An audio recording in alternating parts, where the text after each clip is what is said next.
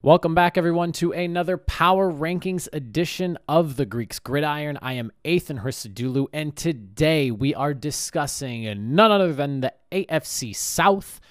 A little bit of bias for me going into this one here. For those of you that don't know, I am a Colts fan. You obviously can see these two jerseys up above my head over here.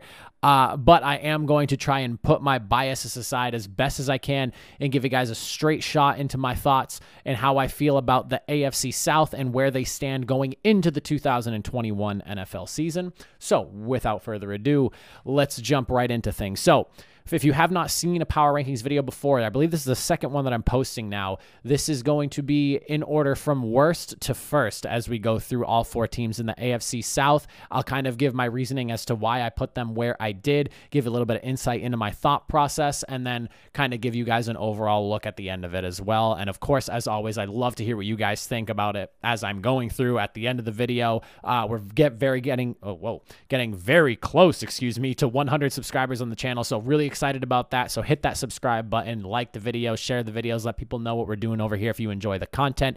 So first off, to begin, this first one, not too much of a decision really went into this one here, and I think that anyone who's going to be watching this will kind of assume where I'm going to be going with number 4 in the Power Rankings for the South in the AFC. I'm going to start things off with the Houston Texans. Now, I think the biggest theme for the Houston Texans and as to why I'm putting them there at number 4 really just boils down to the amount of questions that are going into this team and going into this season, and a lot of things to not really like about what's going on there. So obviously, the elephant in the room, Deshaun Watson, nobody seems to really know what's going on with that.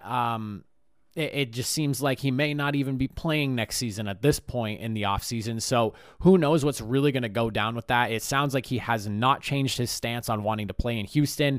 They went after quarterback Davis Mills in the 3rd round. We'll talk about that in a little bit. But, I mean, overall, there's just so many more questions than answers with this team. The roster is depleted. Losses like J.J. Watt, DeAndre Hopkins from the year prior. I mean, the previous regime has kind of depleted this roster of just about all talent and draft capital as well. And going through this draft, I mean, such a small draft class, and their first one going in round number 3 to a quarterback in Davis Mills, who, a lot of people expected to be maybe like a 4, 5, 6th round pick. I mean, 4th being generous with that. I was kind of surprised to see him go so high, but, there's just so many questions. Is David Culley really going to be the head coach for this team going into the future? I mean, just more questions than answer. And obviously, this is really I don't really see how you could really argue anyone else in the number 4 spot. And I'm sorry, Texans fans, you guys had a really strong run the last few years. It's really unfortunate.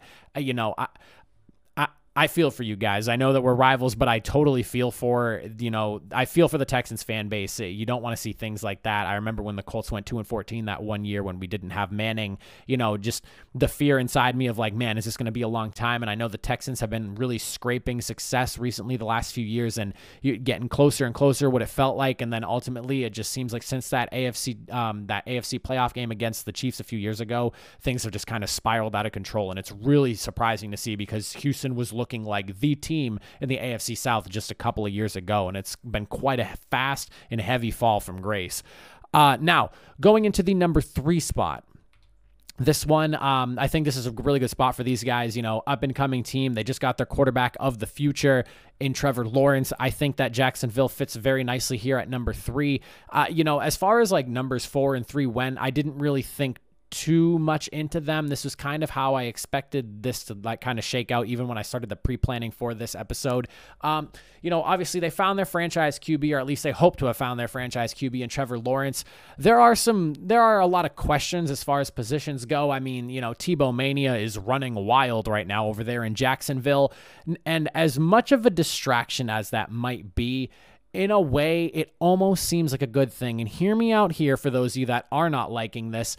This takes so much pressure off of Trevor Lawrence because there is like a circus sideshow going on where ESPN is just talking about everything that is Tebow, and it almost works out for Trevor Lawrence because he would normally be under a microscope. But because Urban Meyer is doing a solid for his boy here, I mean, it helps lift some of that pressure off of Trevor Lawrence. Obviously, there's going to be the pressure there. He is the number one pick. But I mean, how much have you really heard about Trevor Lawrence since Tim Tebow was brought on into Jacksonville? Or it was even rumored that he was going to be going to Jacksonville. So it kind of works for him. There's still a lot of positions that need to be filled. They had a solid draft class, in my opinion. I believe I gave them a C+. There were some things to like about the draft. A lot of upside in that draft. It's just a matter of whether or not they can, pull that upside out of those players. But overall, I think at a number 3 spot, this works really well for Jacksonville. Now, going into picks number 2 and number 1, this is where I really struggled the most because I'm trying to, be an unbiased Colts fan here, grading my own division as a fan. And on top of that, there's, the Titans just won the division last season, so give credit where credit is due. But there's so much you can look at with the things that have been lost in Tennessee, what's been lost in Indianapolis, and what's been recouped, what they've gotten in the draft, things like that. And it took me...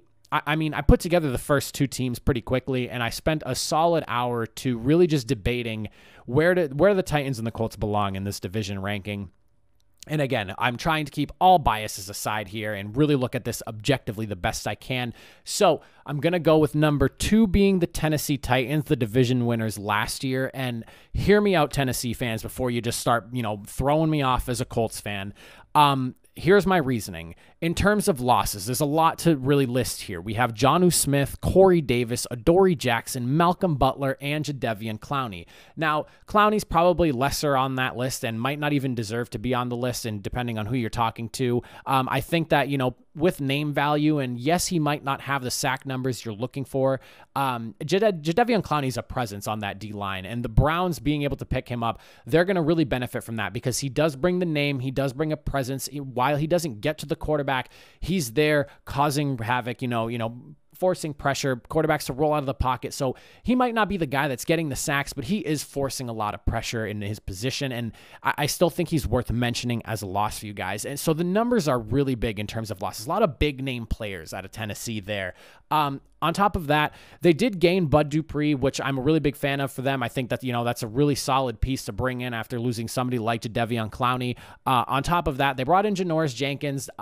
This is a solid piece to bring in. Does he really replace Adoree Jackson or Malcolm Butler, though, is really my question on that one. He is 33 years old, not getting any younger. You can't really imagine him getting even better than he already has been playing the last few years.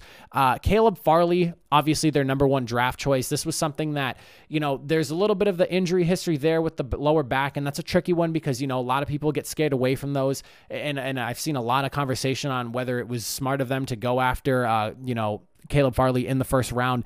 I'm hoping that this is a non-issue. I did a little bit of research into his injury stuff just to make sure I really understood it before I added this into it. And from what it sounds like, it doesn't seem like it's much of a concern for the team.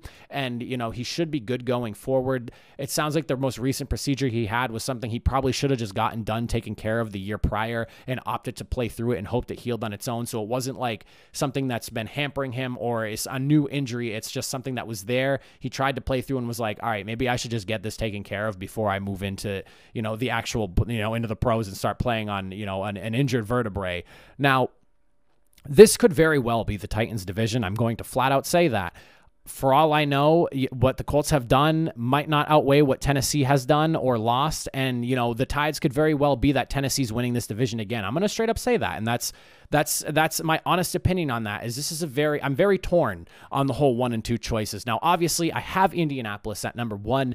The reasonings for it is should all go, and this is all speculation at the end of the day, but should all go well, Carson Wentz should be an upgrade over Phillip Rivers in terms of mobility, arm strength. If he's not the broken man that the NFL has tried to paint him, or the media per se has tried to paint him over for the last few, months, and honestly last year at this point now since this past season started, this should be good for Indianapolis. You get a young quarterback who at one point was playing at an MVP caliber level. And for me, I'm going to be honest. I was not high on the Carson Wentz signing initially, or trade initially. I was all for the Colts going after somebody like Matthew Stafford. I wanted, the big arm power quarterback, who can launch the ball. One of the strongest arms in the league is what Matthew Stafford's coming along with here. I wasn't really sold on the Carson Wentz thing, but having seen him in interviews and hearing what Indianapolis has to say about him, and I look at the Eagles as an organization that's really struggling right now as a whole to really kind of pick up the pieces and reset a culture that has seemed to have been lost in Philly. I want to say it was more Philadelphia than Carson in that case, so that's kind of how I'm looking at that. On top of that, we've shored up the offensive line with some solid draft picks, and also on top of that, left tackle Eric Fisher, if he can return to form from his injury, this is a Pro Bowl left tackle coming in to replace Anthony Costanzo, who was also a Pro Bowl left tackle. So as long as that works out well, that seems very good in my opinion, so I'm excited to see that. We kind of short up the edge positions in Kwity Paye and Dayo Odeyingbo. So, this is,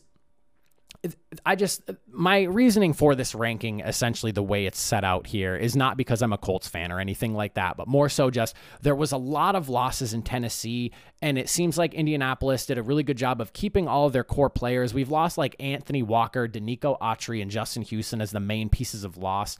And, we brought in a lot of really good talent and, potential upside with some players. Dayo might not even play this year, but down the road, he was, a lot of people saying, a potential first or second rounder if he did not have his injury. So things are looking really good for Indianapolis, and things are still looking good in Tennessee. Again, do not get me wrong. This is more like a 1A, 1B type deal, and because of the sake of just ordering the list, I put Colts at number 1 and Tennessee at number 2, but Tennessee has a very strong case for being the best team in this division, and they could very well be that number 1 team sitting with 11 or 12, maybe even 13 wins if things really go out well. And, we might even be hearing, and this is being recorded on the 31st of May, so I'll just say that right now, in the next couple of days, if Julio Jones ended up getting traded to Tennessee, I would completely flip this right now, but because I'm recording it right now, I could very well be completely wrong about this. And if Julio Jones is in Tennessee, I would probably just give the number 1 spot to Tennessee right there. So it's this close. I'm not favoring one team or the other or anything like that.